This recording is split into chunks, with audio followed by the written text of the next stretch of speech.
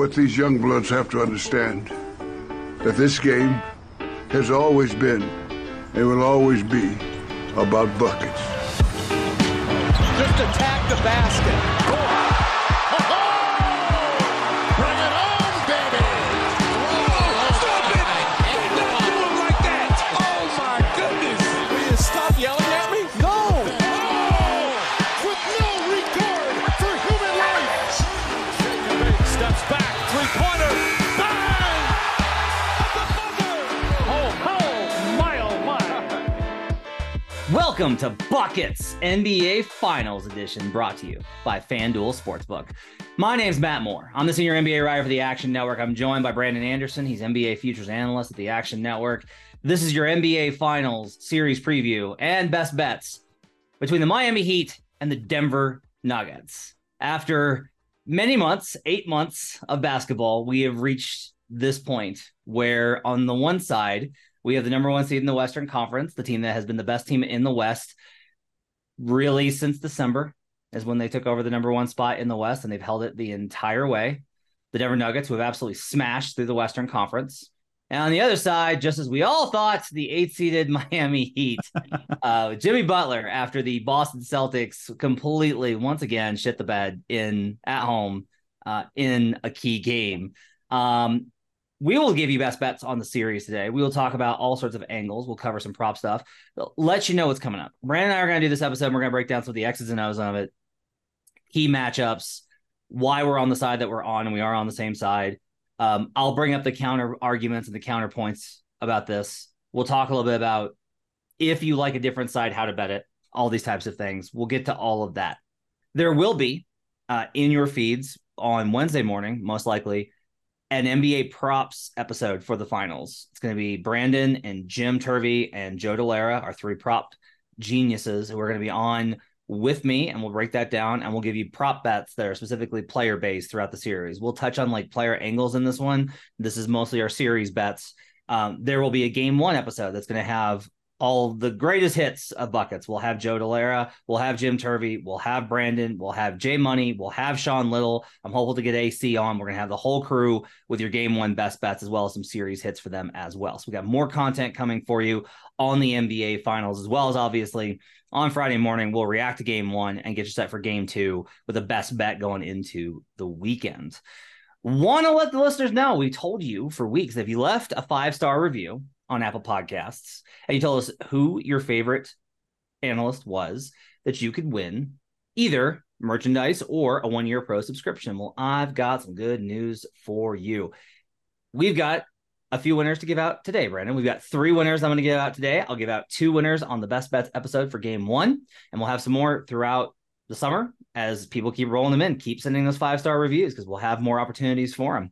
In order to claim, email podcasts@actionnetwork.com. That's podcasts@actionnetwork.com to claim your prize. And if you're wondering who that is, well, let's start with this one. The voice of Orson Welles. What a handle. All right. Voice of Orson Welles. You should email podcast@actionnetwork.com to claim your prize. Frank Dahl, if you want to claim your prize, email podcast@actionnetwork.com. And we'll do Liubo, Lyuboh. Excellent content is the top line.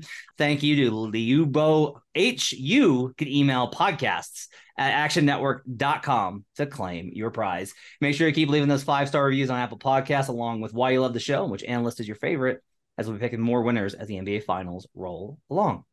All right, Brandon, as we always do, we'll start with our best bet. Give me your best bet for the Miami Heat versus the Denver Nuggets in the NBA Finals 2023. Denver Nuggets. I like them on the series spread. I'm going to play the escalator. So main portion of the bet, Nuggets -1.5 on the series line. It's at -134 right now. That'll be about half of my bet. Nuggets -2.5. So that's Nuggets in 5 or less. That's at +145. And then just a little bit on the Nuggets to sweep at +600. Give me the full escalator. We're taking it all the way to the top. When we're down to just one series, it's hard to create disagreement or vary content. And I don't like us being all on the same side, but we're going to be on the same side here. I grabbed this on Monday night after the game. Nuggets -1.5, -134. Those numbers are still out there. I want to talk to you from a market perspective. The money so far is coming on Denver. Like, these numbers are rolling towards Denver because everyone's coming to the same conclusions that you and I have. We're smart, but we're not that smart. So my question for you is, like, do you see a public pullback on Miami? And is there still value given how these numbers are getting juiced with how many people are betting the Nuggets right now? So let me start with the second half of that. I'll give you my numbers, basically giving you a what would I bet it to. Okay. So here are my numbers. My numbers say Nuggets -1.5. My fair price would put that at -157. So that would be a bet to like a -150 range. -2.5, I got that in my numbers at +115. So close to 50-50. I think I've got Nuggets. So that's a 5 or less. And by the way, just to be clear, because I know these series bets get a little confusing. Why would I bet -2.5 when you could bet Nuggets 4-1 outcome? I had someone ask that on Twitter. Well, that's a good question. It's because if I bet the -2.5 here, like we're talking about, or let's do the -1.5. You're on that, I'm on that. That's Nuggets in 6 or 5 or 4. So Nuggets in -2.5 is Nuggets in 5 or 4. You win both ways. The Nuggets 4-1 outcome is just Nuggets in 5. So you got to be careful. Make sure you know what you're getting and not getting. Sometimes it's good to not get. We all know I play that way too. So my -2.5, I make it a +115. So anything higher than that. And then sweep, I have just a touch below +500. So the margins are not huge here. I played the escalator on Miami last round. I got a little too aggressive, it turned out. I took the 2.5. You and I both were on that +2.5. That hit right away. We got our 2 wins right out of the gates. I took the +1.5. That hit. And then I got too aggressive. I did not actually bet Miami on the money line. I missed it. I said, well, we're going to win in 7. So I took Miami -1.5. And there you go. That's a good example of I excluded an outcome. That was the one that ended up hitting there. So to me, from a numbers perspective, there's still some margin there. But my Miami escalator bet had a lot more margin in my favor. I would have bet that much more aggressively, even though I like the Nuggets a lot better, just playing the numbers. Do I think this will come back with public money? They may come back with sharp money, and I think that's more likely to move lines. I think that there's going to be a public or sharp, both, a push on, wait a minute here. Haven't we done this with Miami all postseason? Haven't we declared them dead? Haven't we decided they're done? We just did it in Boston multiple times. We did it to start the series. ESPN Analytics, 97%. Everyone freaked out about it. But then we did it again. I did it again. I buried them. I said Celtics victory parade, game 7. And then the Celtics lost game 7. We did this against Milwaukee. We didn't really do it against the Knicks. They sucked. But we've done it a lot to the Heat.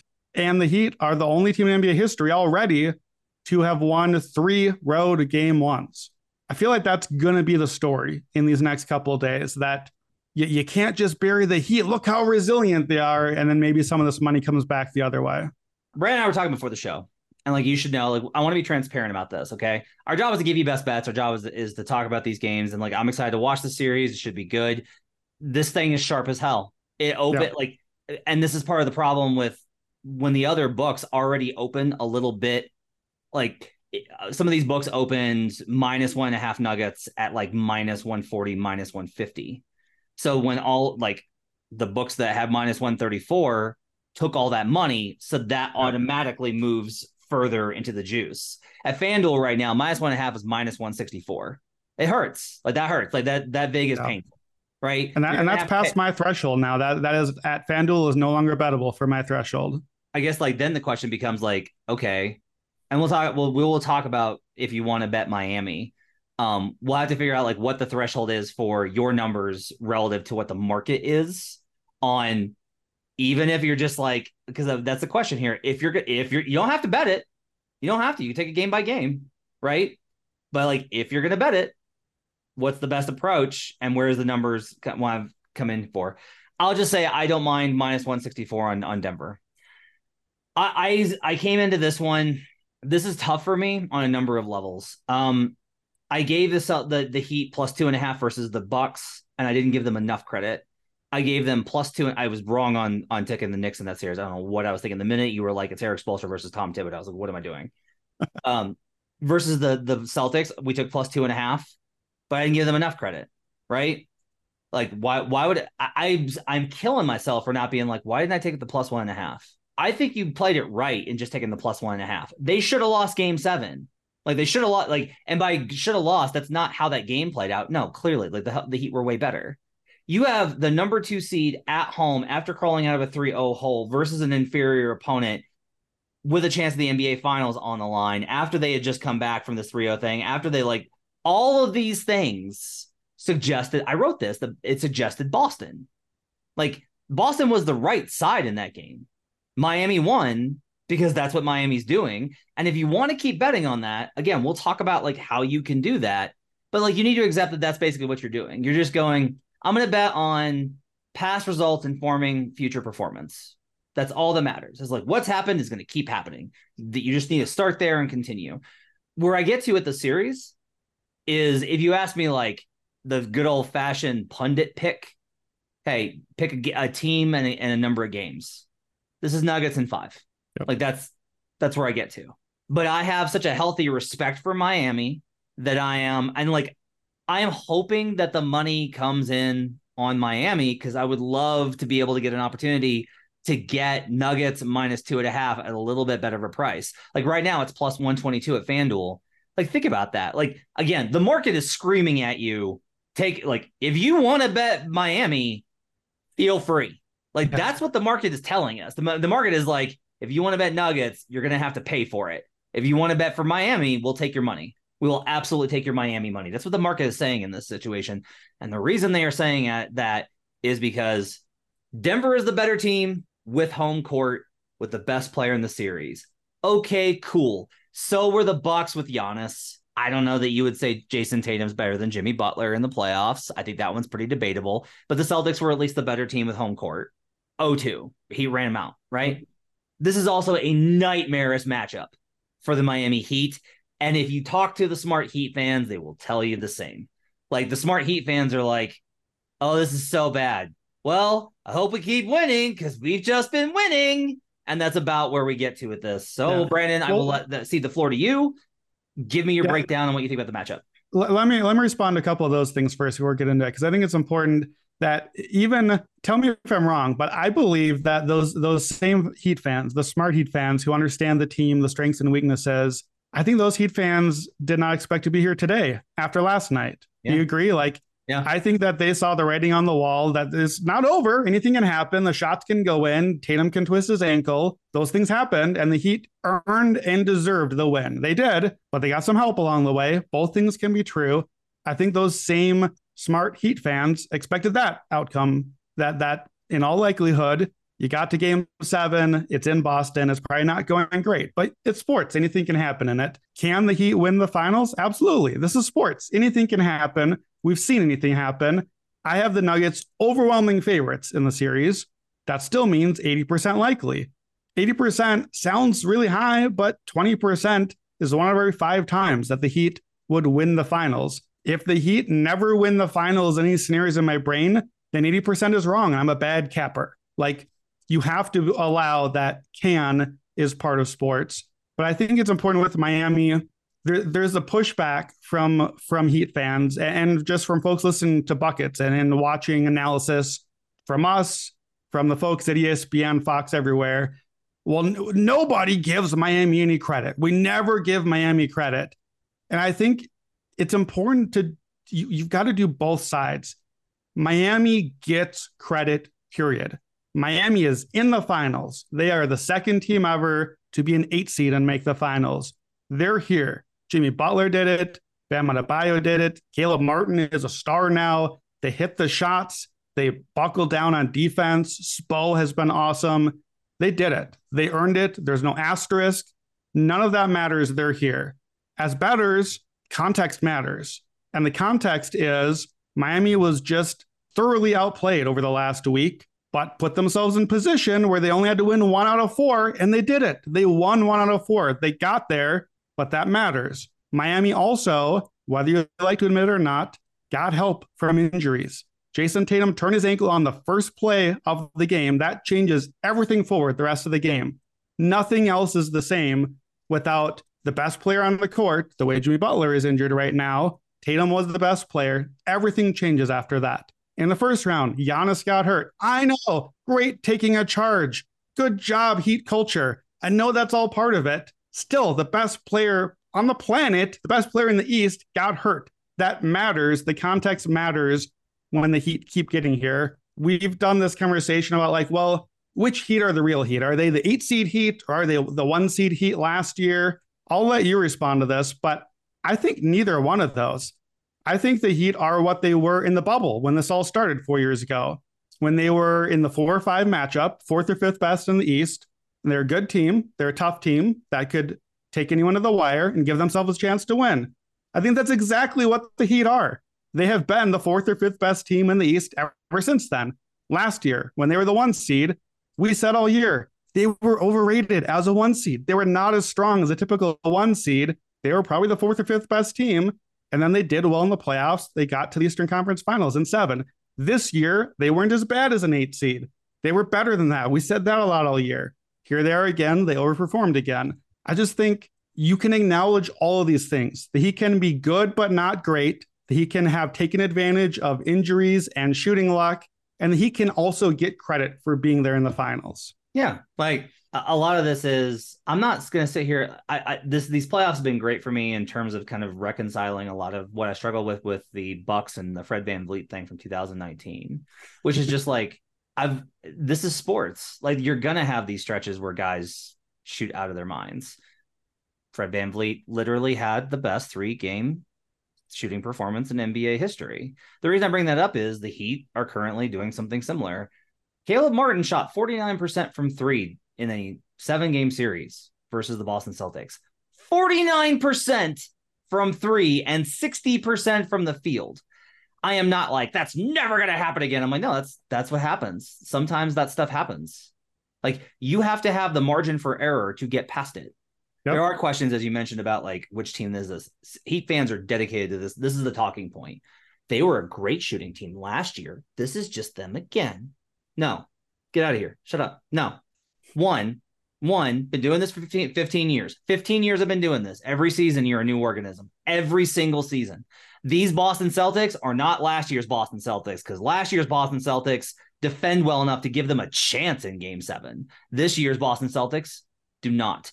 Last year's Milwaukee Bucks are made of an entirely different chemical makeup and play a lot differently than this year's Milwaukee Bucks. And last year's Miami Heat had PJ Tucker. This year's team does not. Last year's team had Tyler Hero. This year's team does not. That 2020 bubble team that you referenced, key players in that series in the finals, 6 games, 135 minutes. Kendrick Nunn. 6 games, 118 minutes. Andre Iguodala.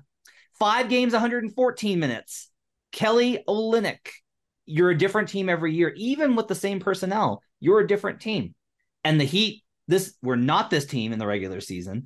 And historically, you are not able to become an entirely different team in the playoffs.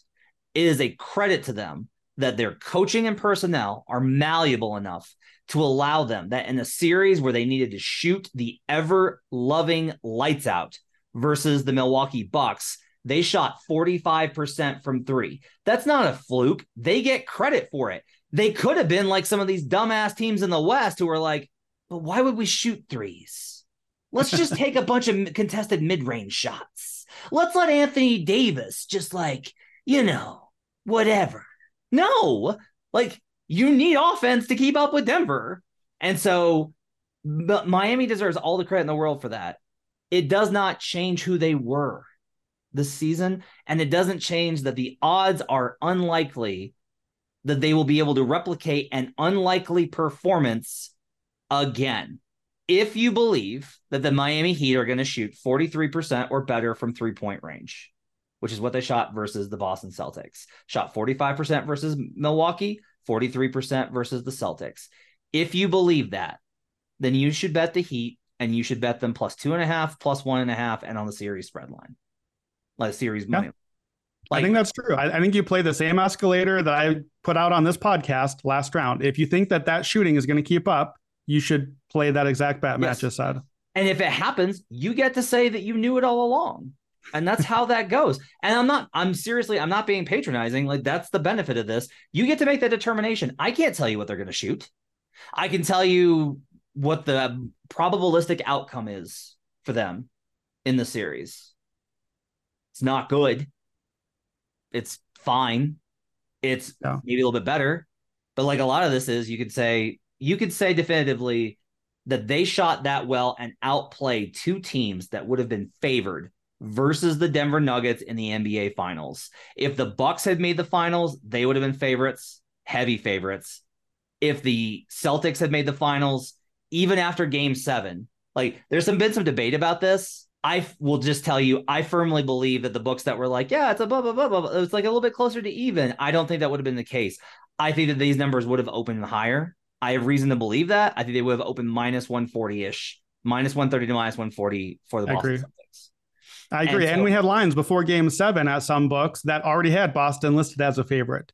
Yeah. And after winning a Game 7 and closing out the biggest comeback in NBA history, there would have been steam on Boston and it would have pushed that up even higher. I agree. As a public team too. So if you want to say the Heat beat two teams that would have been favored versus Denver, so how are they going to win fewer games versus Denver? And that's a fair question when we approach it from that market perspective.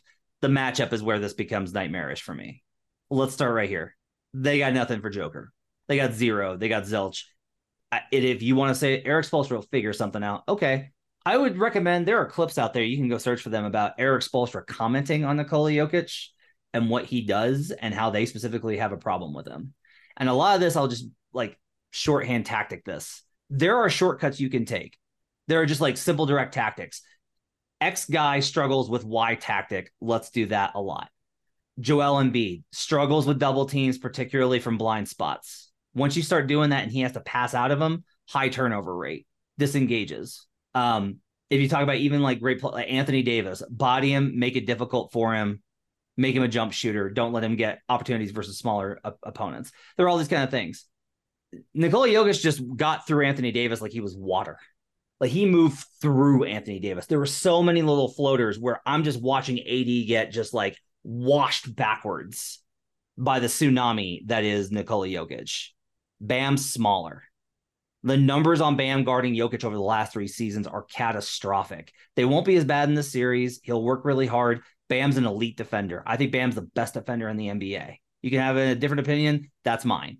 He's got nothing for Nikola. Nothing on him because of the size and skill advantage.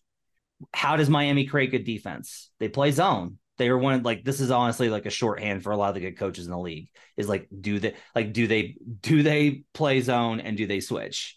And Miami has done a lot of those two things. Denver is the best offense in the league versus switch this season, or versus zone. They annihilate it, because you want to know how you beat it? You flash a big man to the free throw line and you have him pass out of it. Yeah. Kind of helps to have Nikola Jokic.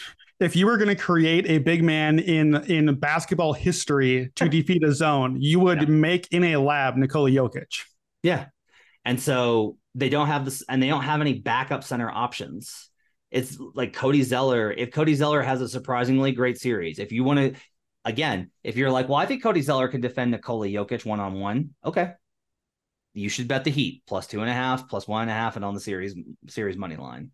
Like, this is where you have to get to, because a lot of this is, even if the Heat have not as good, but compared to their regular season performance or what you would expect, really good, but not elite offensive performance, Denver's offensive floor is so much higher.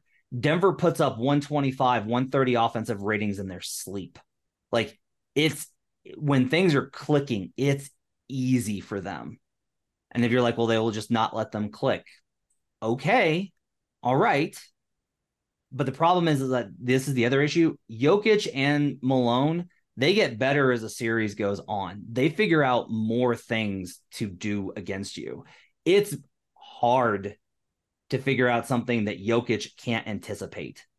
And so, like, all of this kind of permeates from there. Now, look, and again, going back to your point, the injuries thing, if Nikola Jokic sprains his ankle in the first play of the game, everything we say is moot. It's out the door. Everything changes. Everything changes. The Heat are going to win. If you want to bet that Nikola Jokic is going to sprain an ankle the same way that Giannis Antetokounmpo hurt his back while the Heat were taking a charge, or that Jason Tatum sprained his ankle while the Heat were taking a charge, if you want to bet that, again, you should bet Heat plus 2.5, Heat plus 1.5, and Heat on the series spread. The series money line. Yeah, so I think a main point for me as well is just how good Denver's offense is. You focus on the Jokic thing. I'm just going to do big pictures, kind of 4-factor sort of angles like I do. The Nuggets offense, absurdly, as good as they were in the regular season, they had the MVP in Nikola Jokic and were awesome in the regular season.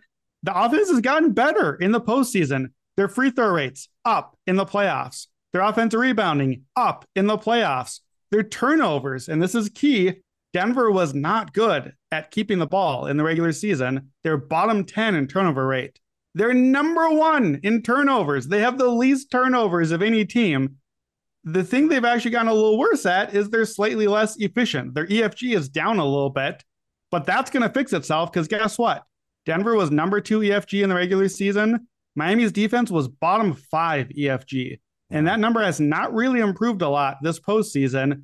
Miami was second worst at 2-point% defense. Denver is top 3 at that. Denver's going to score in the series. I think the turnover battle has to be key. And we talked about that a little bit last series. Boston was a team that didn't turn over a lot. They had a pretty low turnover rate, but a thing that was a potential worry, part of why I liked Miami last series, is that last year in the playoffs, Miami just screwed with Boston. Old Vase Hand back on the podcast again today. My man is turning it over right now while he just dropped his iPhone trying to listen to the podcast. It was rough in game 7. He had more turnovers than the entire Miami team. Miami screwed with Boston's ability to control the ball. They targeted the right guys. If they can do that, that changes things because Denver is going to score. Miami needs turnovers because it's 2 things. It stops them from scoring and it makes scoring on the other end, right? It's a double math whammy. It's like every Miami steal is like a 3 or 4 point swing because you took a couple points off the board and you gave Miami, whose offense is not very good, their best offense they possibly can get, which is transition down to the other end. They have to do that. They have to get the turnovers. Go back and look game by game in the Heat Celtics series. Games 1, 2, 3, Boston had like 15 turnovers every game, and Miami had only 10, and Boston lost all 3. It flipped, and we did all the shot variance thing, and the shots flipped, but so did the turnovers. Boston stopped turning it over. Game 5, Game 6, Game 4, all those, they stopped turning over, and they started winning. Then it happened Game 7. Boston couldn't stop turning over again. It flipped back the other way. The turnover margin has been really key to Miami. Denver has not turned it over in these playoffs so far. Now, to be fair, they're not really facing teams so far that are great at forcing turnovers. So that is part of it. You know, you got to be careful with playoff stats because you're getting weird samples where you're getting, you know, all the games against 2 teams or 3 teams so far, obviously. So that to me is Denver offensively.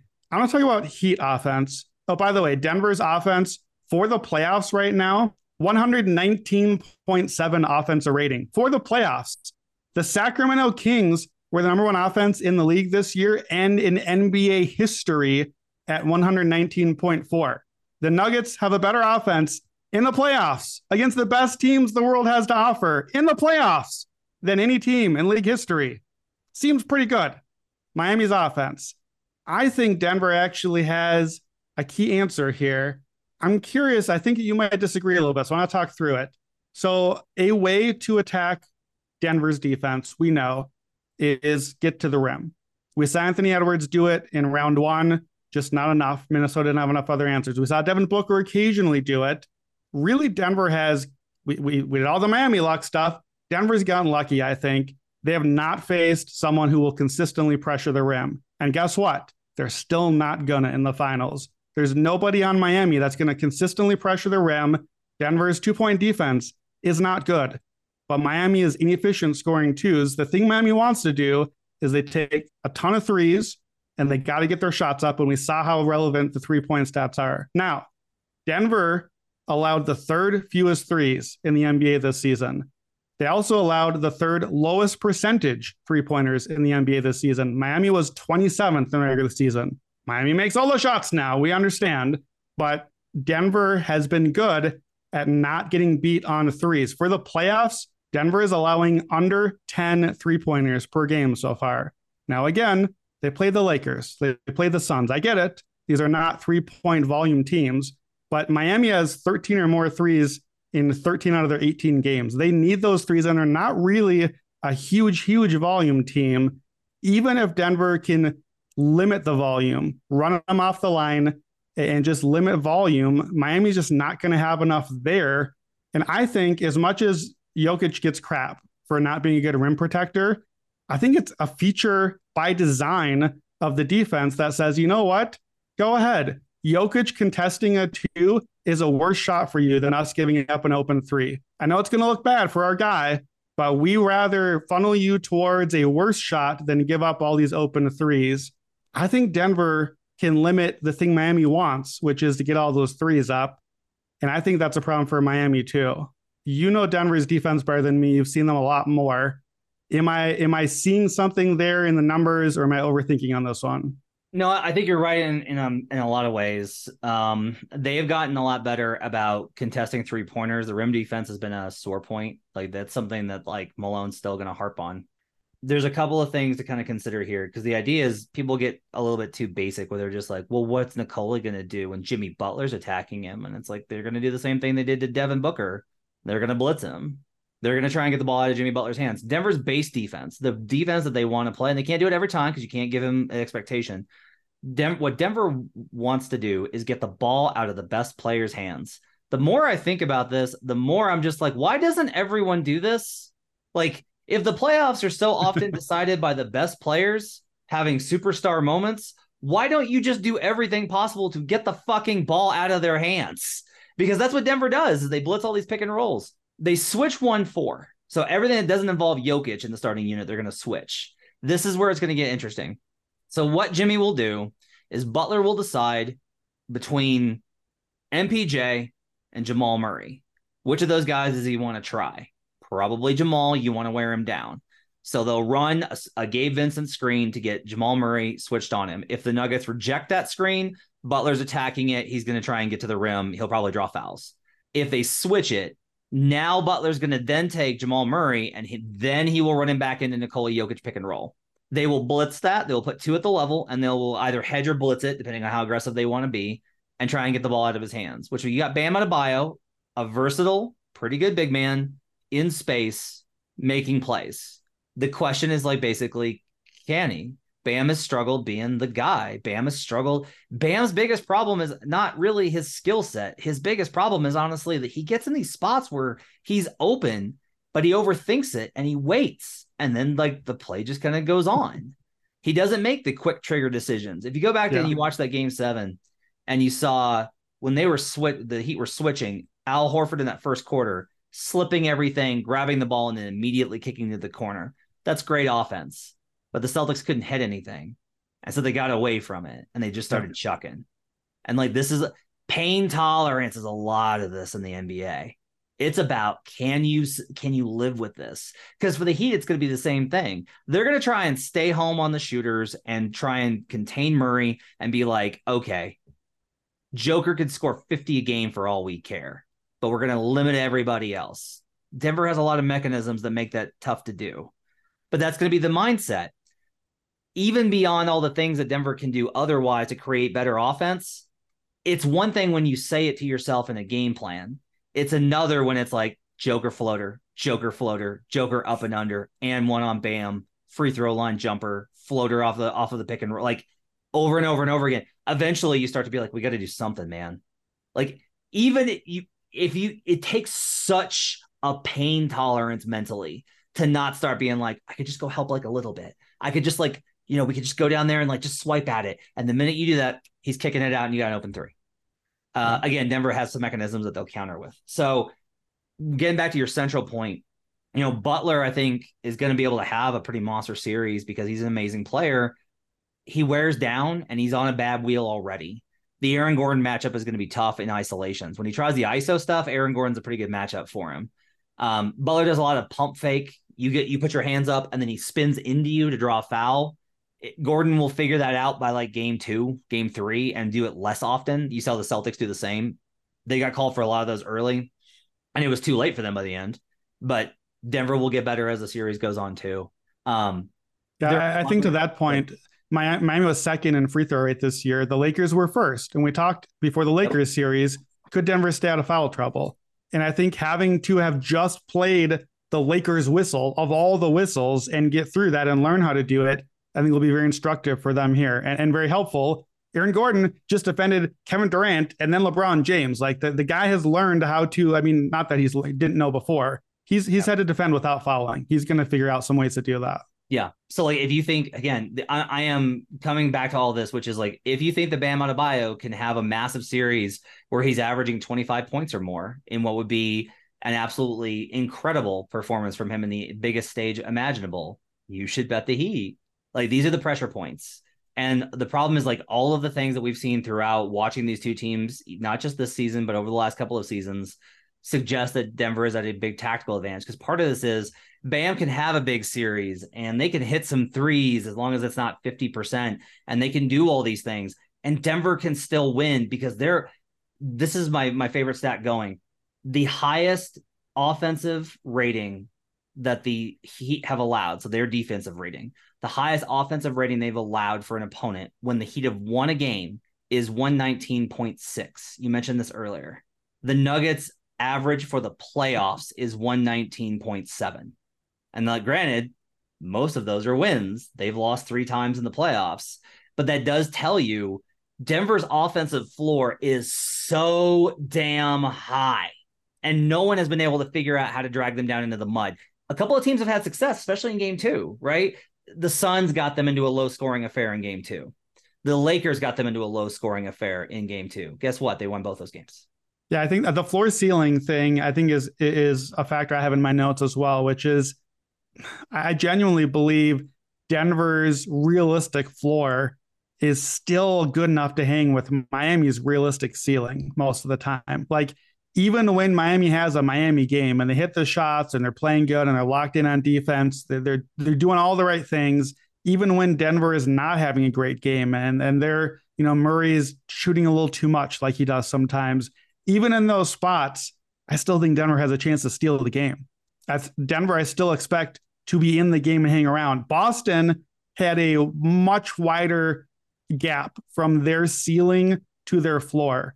I think Boston's ceiling probably is still a little higher than Denver's. Doesn't matter now because they don't get the chance to play them.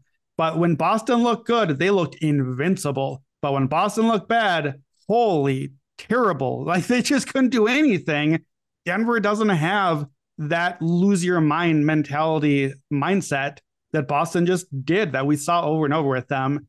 And I think even 3 times Denver has lost in the postseason, all 3 times they've had a shot in the final minute to take the lead or a tie. I forget, one of the two. They've been right there in the final minute. They could just be 12-0 right now. They could have just won all the playoff games so far. And that matters because part of the reason the Heat are here right now is that they are finding ways each series to steal a game or two that they had no business winning.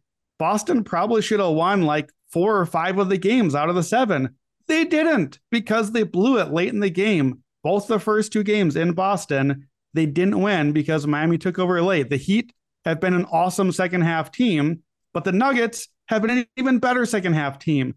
The Heat have been awesome in the clutch. The Nuggets have been even better in the clutch. I don't know that they'll be better here, but there's a big difference there. In the first half, Denver is a massive advantage by the numbers so far. Denver in the first half so far for the postseason is at plus 8.5 net rating. Miami is dead even. In the first quarter, Denver is plus 11.8. Miami has a negative net rating in the first quarter. Oof. Guess what? Boston had that advantage as well, and Boston got some first half leads, but then Boston was bad in the second half because that's what the numbers said. Denver's just as good as Miami in the second half. If you get buried by that Denver Avalanche early in the first quarter, in the first half, Denver is not the same animal as Boston. They are not going to give it all back to you and throw up all over themselves in the second half. Yeah. So I do think I point that out because we're going to get some high lines here. We're not doing game one right now, but game one, we're at -9 for Denver and probably rising still. This is going to be a spot where if you like Denver in a game and you want to play them, you might bet them just first quarter or just first half. This is a spot where you play them to get the lead and establish it, and then just kind of control from there. That's how their games have gone so far, and it's a weak spot for Miami. Talk to me about first-time teams in the NBA Finals. You wrote about this for Action Network. I want to know what conclusions you came to. You can check it out on the Action Network app if you want to read the article. But he's got a breakdown of teams in their first NBA Finals. What's the breakdown there? Yeah, so I was thinking that this was a bit of a red flag to me. I was like, okay, shouldn't a team making its finals debut? We talk all the time, Matt, narrative-wise, about experience wins, defense wins championships. Like it's one of those cliche things. So I kind of just want to know, is it true? Does experience win? Miami played in the finals 3 years ago and nearly played in the finals last year. The Nuggets have not been here before. So I look back and excluded teams from like the 50s and earlier because almost everyone was making their finals debut then. There's 12 NBA teams since then that have made an NBA finals debut. NBA, ABA counts, but is not part of this. NBA finals debut and did not play another team in the same spot. There's a few of those teams. So 12 teams. Those teams in the finals went 4-8. That's not great for Denver. And by the way, when I was doing this kind of study, it was worse. It was 1-7 for a while because I was going in alphabetical order, and it turned out Toronto and San Antonio and Portland, the teams that actually did win, are at the end of the alphabet. So my stat got a little bit less scary as I did it. What I did in the article, though, that I thought was interesting, very listically of me, I went through and I ranked them. Okay, we got 12 teams that debut in the finals. Who's like Denver? Because some of those teams got there because it just was a wide open parity year. No one was very good, and they kind of snuck in. Denver is the 1 seed. Denver is not a snuck in team. Some of those teams were like the 40-42 Rockets, who were under 500 but made the finals because they wanted a big run. That's not the Nuggets. Denver is a great team. They're the 1 seed. They've dominated so far. Here are the teams that I thought were most like the Nuggets and that I think are really interesting comparisons here. This is kind of a wild one, but the 91 Chicago Bulls. You have a potentially all-time great player making a leap to win a championship. I know, comparing Jokic to Jordan sounds ludicrous, but saying that about Jordan in 91 would have been the same thing. The difference here is look at the other guys. Scottie and Horace made the leap that year. Jordan was already great. Jordan was already winning MVPs. Scottie Pippen and Horace Grant made jumps. Jamal Murray has been really the breakout and a star of these playoffs. Michael Porter Jr. has been really good. Those guys making the jump, setting things up, I think that sets up well. The 2015 Warriors. Now, they had won a championship, but it was 40 years before. So I counted them as one of the teams that it was a long drought. That's kind of another version of the Bulls. You had the Jokic Steph thing, very different players, but MVP caliber player.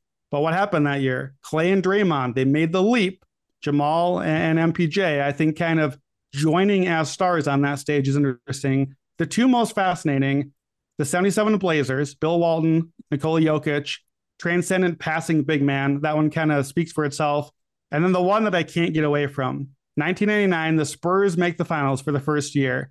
We got a Hall of Fame big man, 2 of them on that team, but let's focus on Duncan, kind of getting to the finals for his first time. And then what do?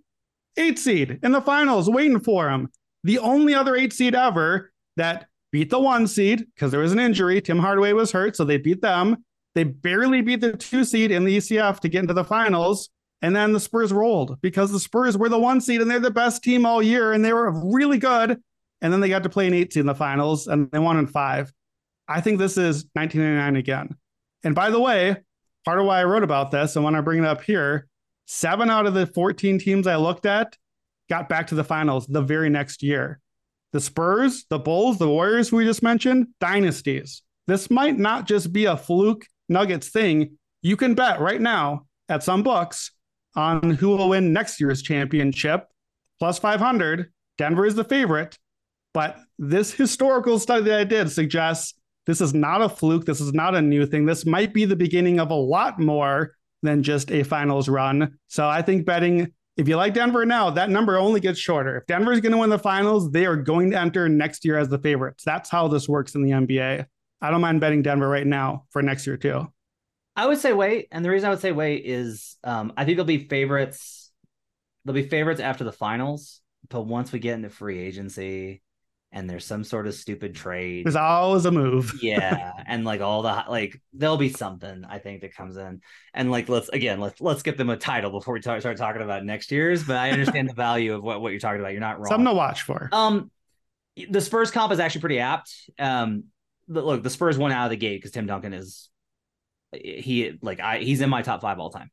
The way that the Nuggets go about business, they do try and model themselves a little bit after that. Nobody talks about us. We just like basketball. We're all about business and basketball. We love to be in the gym. We're not about drama. We're not about making headlines and expanding our brands. Goofy superstar a little bit. Tim Duncan's a little goofy. Actually, when you get to know him, like everybody who knows like being so boring, the HEB commercials are proof he wasn't. There's a lot of comps that you can actually make there. Like if you're doing the 1-to-1, sure, Tim Duncan was an elite defensive player and Jokic is not. But if we're talking about guys that made their team better, there's something there. So I like that comp quite a bit. Yeah, I mean it's offense instead of defense. But and I forgot to point out when I rank the teams of the top 5 teams, which I listed off who they all were. The other one was the Jazz, who ran into Michael Jordan. But I think, interestingly, the Stockton, Malone, Murray, Jokic thing, very different. But I think that maybe those guys could be like a Stockton, Malone type pairing just on the basketball court. We don't want to talk about the off basketball part with these guys anymore. But when I rank them, 4 of the top 5 teams that were most similar to Denver won the finals. So even though the overall record was bad, 4-8, the teams Denver is like are teams that not only won, but kept winning after that. We didn't talk about just the very obvious thing, I think just worth saying. Denver is at home. Denver has a huge rest and health advantage. We all know, but it's important to point out, Miami coming off of Game 7, our friend Raheem Palmer has the stat 33 and 53 for teams coming off of Game 7 in the following Game 1 since 1988. It's in elevation. It's short rest. I think it's going to be a jarring transition for Miami to play whatever the heck Boston thought offense was and whatever the heck New York thought offense was. That's been a month of Heat basketball. Guess what? The Nuggets play real offense and actually run stuff. I think it's going to take Miami some time to adjust, kind of like it did with the Warriors runs for years. So it's a short prep time, short rest time, not enough healthy bodies. Miami, they got through it. They made it past Boston. But that Gabe Vincent knee injury, the Oladipo injury, Tyler Hero, we don't know if he'll play yet. Jimmy Butler, you said he's going to have a great series. I don't think Jimmy Butler is going to have a great series. First 8 games of the postseason, 33.5 points a game. 10 since 24. It's a huge drop off. His plus minus is only positive in 4 of the last 9 games. He's not playing as well as he was. He's not willing to go up for the shot. He's passing out of the paint over and over again. If that's the Jimmy we're getting here, and I don't know why it wouldn't be, there's no week of rest like he got last time. They're dead in the water if that's what the Jimmy is that we're getting, because Jokic is already the best player on the court. Yeah. If Butler can at least get close to that, if he's not even second best, because that's how well Jamal Murray is playing, we're done. And it's like a sweep and we're out of here. Yeah. I mean, Jimmy doesn't look healthy at all. He just doesn't look healthy. He doesn't look right. I'm going to give him credit for, I have to have a healthy enough respect for the Heat and for Jimmy and for all this to be like, they can do this. You're absolutely right. Like, I think it's on the table that Jimmy's just like, man, Jimmy just ran out of gas. I think they spent a lot on that Celtics series. Couple things. I want to continue up on the rest thing. Home teams with more rest in Game 1 of the finals at home are 7-2 straight up. Road dogs off of a Game 7 are 11-25 straight up since 2003, 17-19 against the spread. If you get past the semifinals, that's 5-14 straight up, 9-10 against the spread. That includes a 1-3 straight up and 2-2 ATS mark if you got 2 days of rest or more off of a Game 7. So the number's a little bit more mixed on that. Maybe the 2 days really does matter. You mentioned raw stat. Here's the other one. Series stat. This is for who wins the series. If you play in a Game 7 and you go to the next round, 36-50 now after the Boston Celtics lost. It's really tough. So a lot of these numbers are in their favor, but I want to go to the other side here. I have two questions for you on the Heat. One, let's start here. What does a Heat series win look like to you? I think that it has to mean, I'm going to give you a very specific path, and I'm not the specific path guy usually. This is usually your specialty, but I think if you want to bet Miami to win the series, I really think that the path is narrow enough that it has to go one of two ways. Really, one way. Miami has to win all 3 home games. They've been really good at home. They're plus 8.5 net rating at home. They're a negative net rating on the road. They have to win the home games. I don't think Miami can win a game 7 in Denver. I know they just won a road game 7 yesterday. I know, but doing it twice in a row in elevation in Denver at the end of 3 weeks of war, I don't see it. I don't think they're going to win game 5 in Denver for similar reasons. The elevation spot, Denver is 42-7 at home so far in the year. They're undefeated in the playoffs. Miami was 17-24 on the road in the regular season. They're going to have to win 1 on the road. I think the path is Miami wins game 1 or game 2. They win the 3 home games. That's the path. It has to be that. I don't know how Miami loses a home game and gets 2 on the road. I know they just got 3 in Boston. I hear you, listener. I don't think they're doing it against Denver. All right. So at a book, correct score after game 4 is Heat 3-1 is plus 550. So if you want to bet Miami to win the series, like you have to ask yourself, do you think that the Heat can come back and win a 2-2 series with game 7 in Denver? I would say no. They're going to be exhausted and beaten to hell by that point. And then from there, it gets into like, okay, could they lose both games 1 and 2 and then sweep them in 4 straight? Is Denver going to have lost 3 games all postseason and lose 4 straight? That seems tough, but you would have probably said Boston. You probably would have said Boston wouldn't lose 3 straight either, to be fair. So I think if you're going to bet Heat 3-1 after game 4, which you can find in the market plus 550, is probably a pretty good number to lock in and bet. Yeah, I don't mind that because kind of going off of what I said, that's the same path, but it doesn't rely on Miami actually winning the finals. Like Miami can still lose and it doesn't matter. You already got your money after that. Like Miami could be up 3-1 and just run out of gas and Denver wins the finals, but you already cashed your plus 550. It's the same path. It just doesn't require the rest of the path to play out. Can you look up for me on the exact outcomes? I'm going to talk about how Miami wins a game. Give me the exact outcome once you find it of Miami wins game 1 plus the 3 home games or game 2 plus the 3 home games. How does Miami win a game? We talked about this against Boston. I had a much easier time coming up with a list of here's how Miami won the game. You missed game 1 of the finals. Holy cow. The Heat won a road game 1, 4th series in a row. How did it happen? Here's my list, and I'm less convinced by it, and this is why I like Denver more. Number 1, all the 3s fell for Miami. That certainly is possible. It's always in play, but remember, Denver doesn't let you get as many 3s up. It's not going to be as strong of a shot variance series as it was against Boston, just by design. So that's one way. Number 2, Miami mucks it up. They keep it close. They win in the clutch. We talked about that.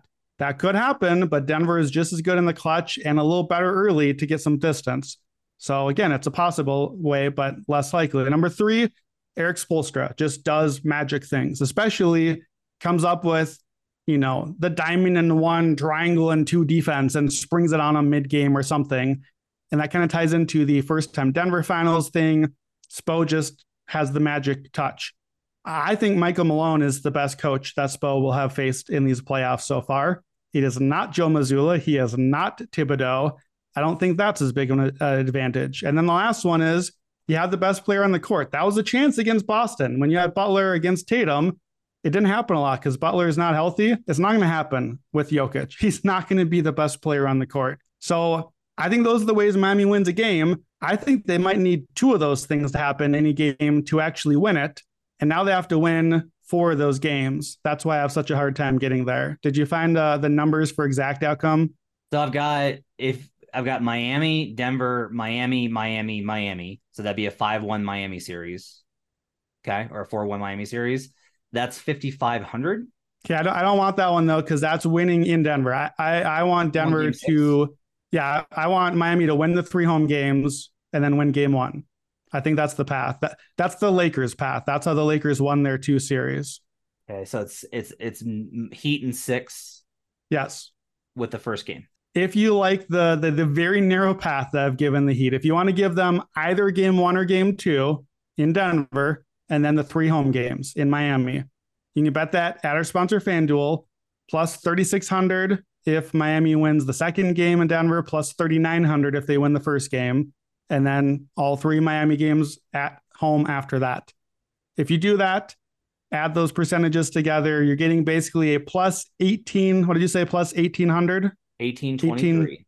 Plus 1,823 implied on that outcome for Miami to steal one of the first 2, then win the 3 Miami games at home.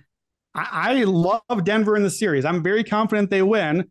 But again, I said 80%. 80% likely doesn't mean that they definitely win all the time. Stuff can happen. Stuff happened in the last couple of rounds. So I don't mind that. If you want to just like lightly sprinkle those 2, I mean, even like a 0.1 unit or a 0.25, very lightly, just kind of like as a bit of protection, a bit of hedge of, hey, I like my Denver spot. I'm going to bet Denver, but here's a little hedge of what if that, that experience does come out? What if Miami gets one of these first 2 and then just does the Heat magic and gets there? I think they got to win those 3 home games, though.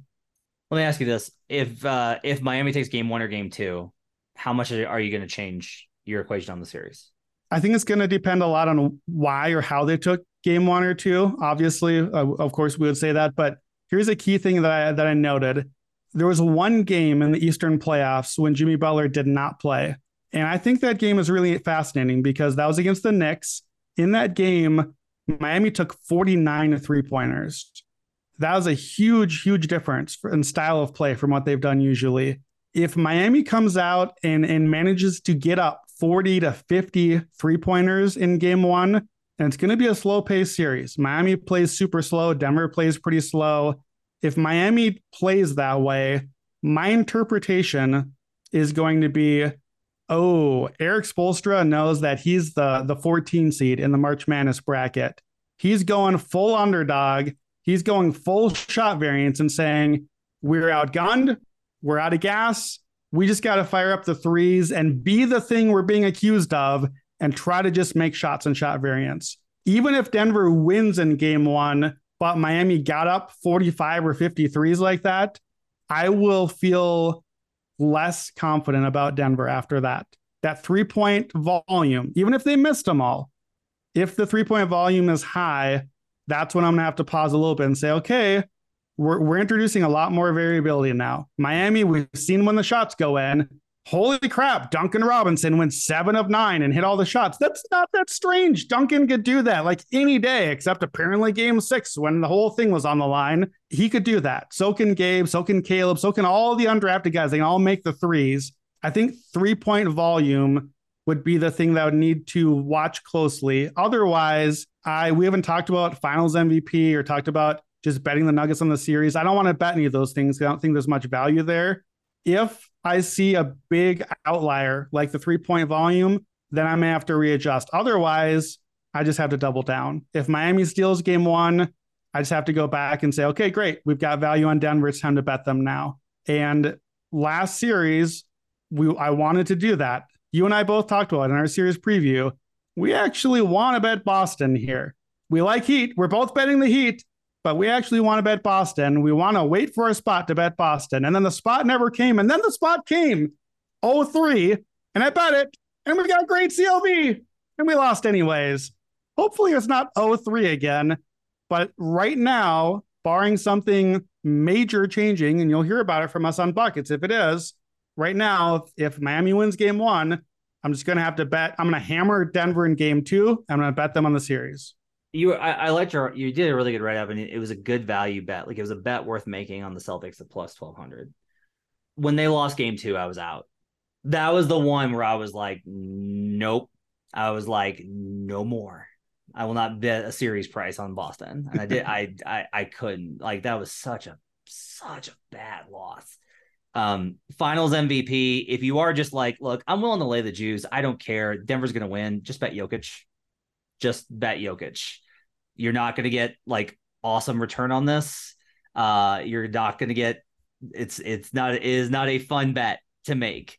But if we're looking at, you have it at 80% for the Nuggets to win the series, correct? Yep. So our implied on that's with 80% implied. That's a minus 400 translation. Yeah, it's a minus 400. Jokic is minus 320 to be Finals MVP.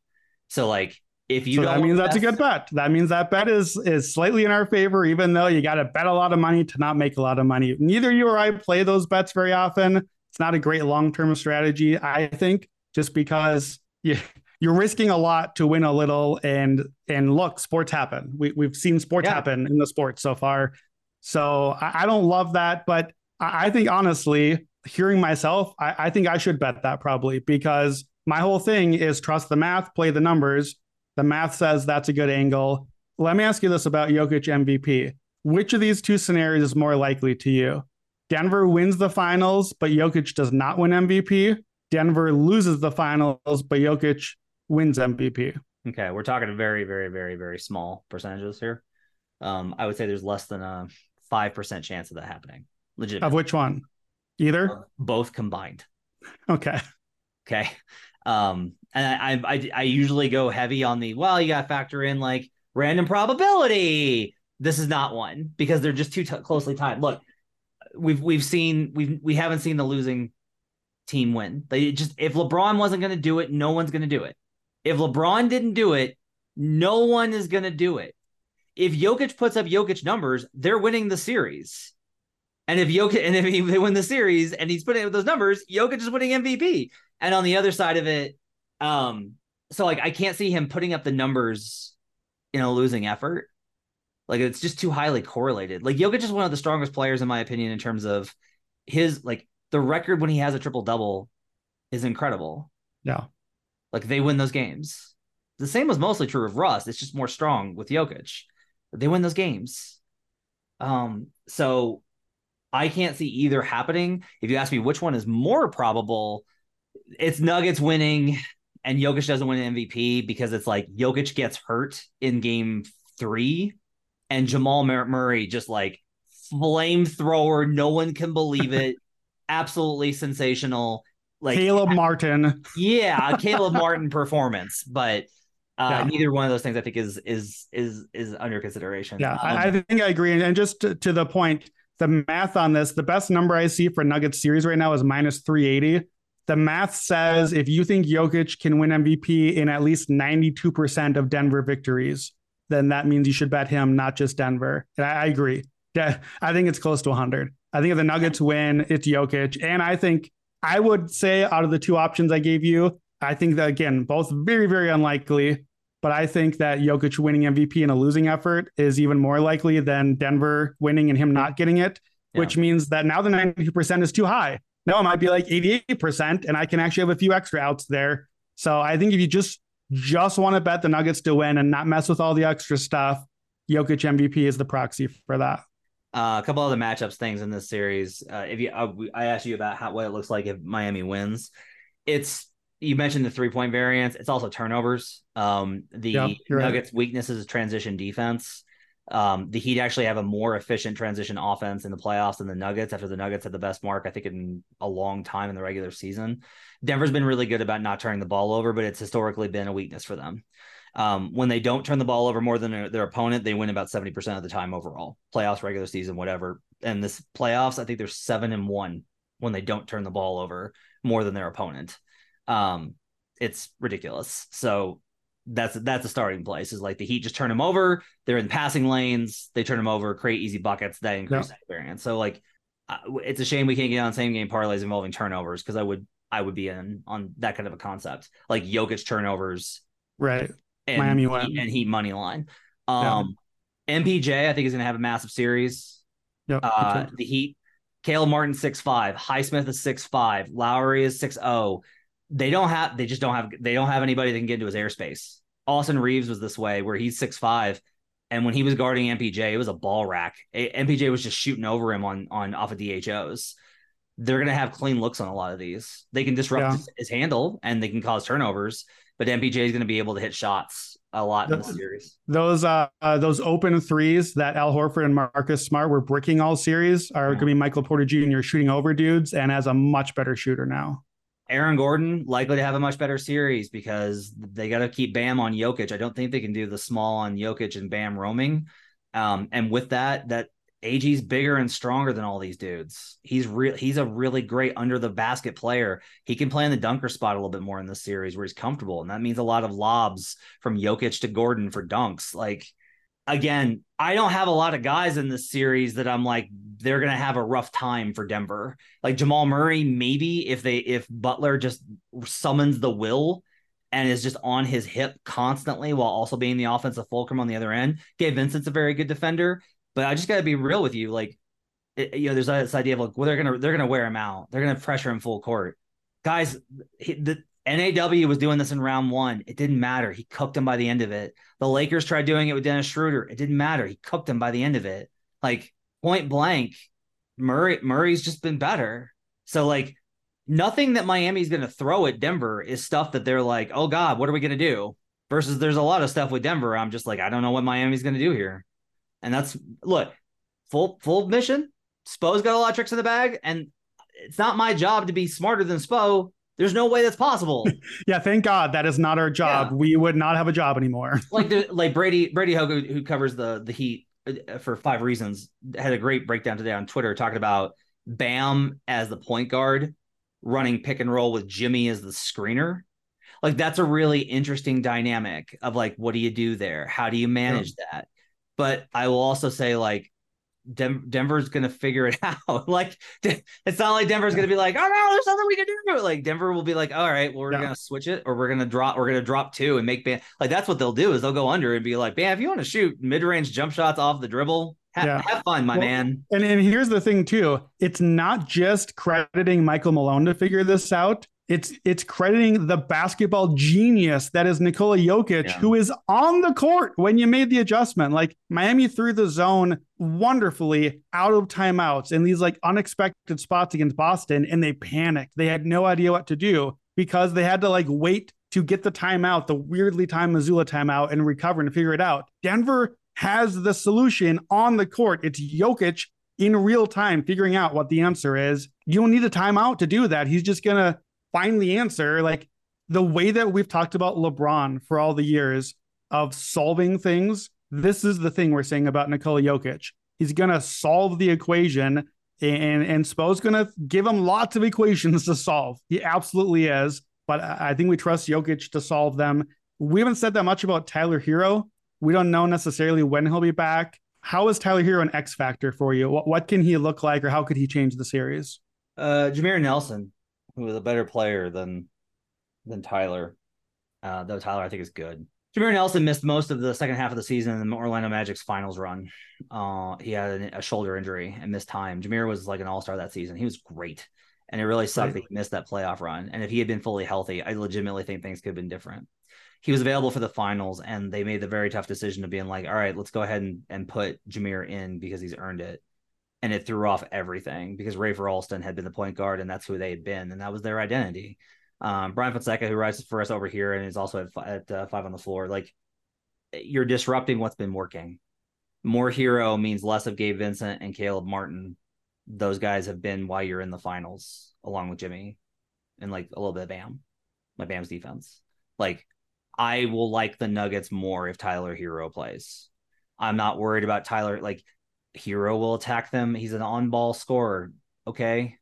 Can you keep up with the efficient? Like, is Tyler Hero better than Jamal Murray? No. Okay. Is Tyler Hero better than MPJ plus KCP plus Aaron Gordon? No.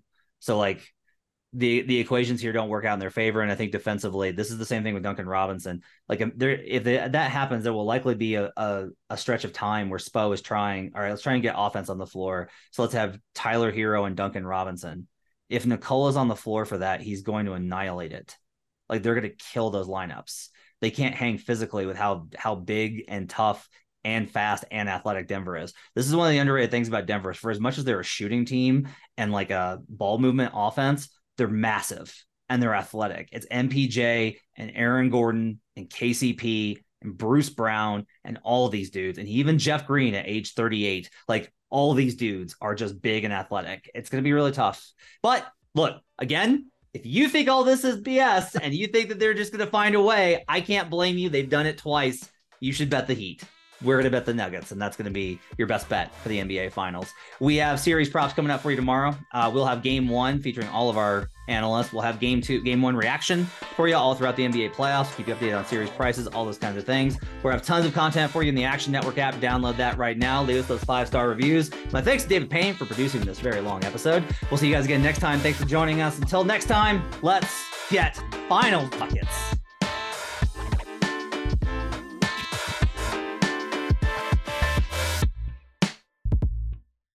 Action Network reminds you, please gamble responsibly. If you or someone you care about has a gambling problem, help is available 24/7 at 1-800-GAMBLER.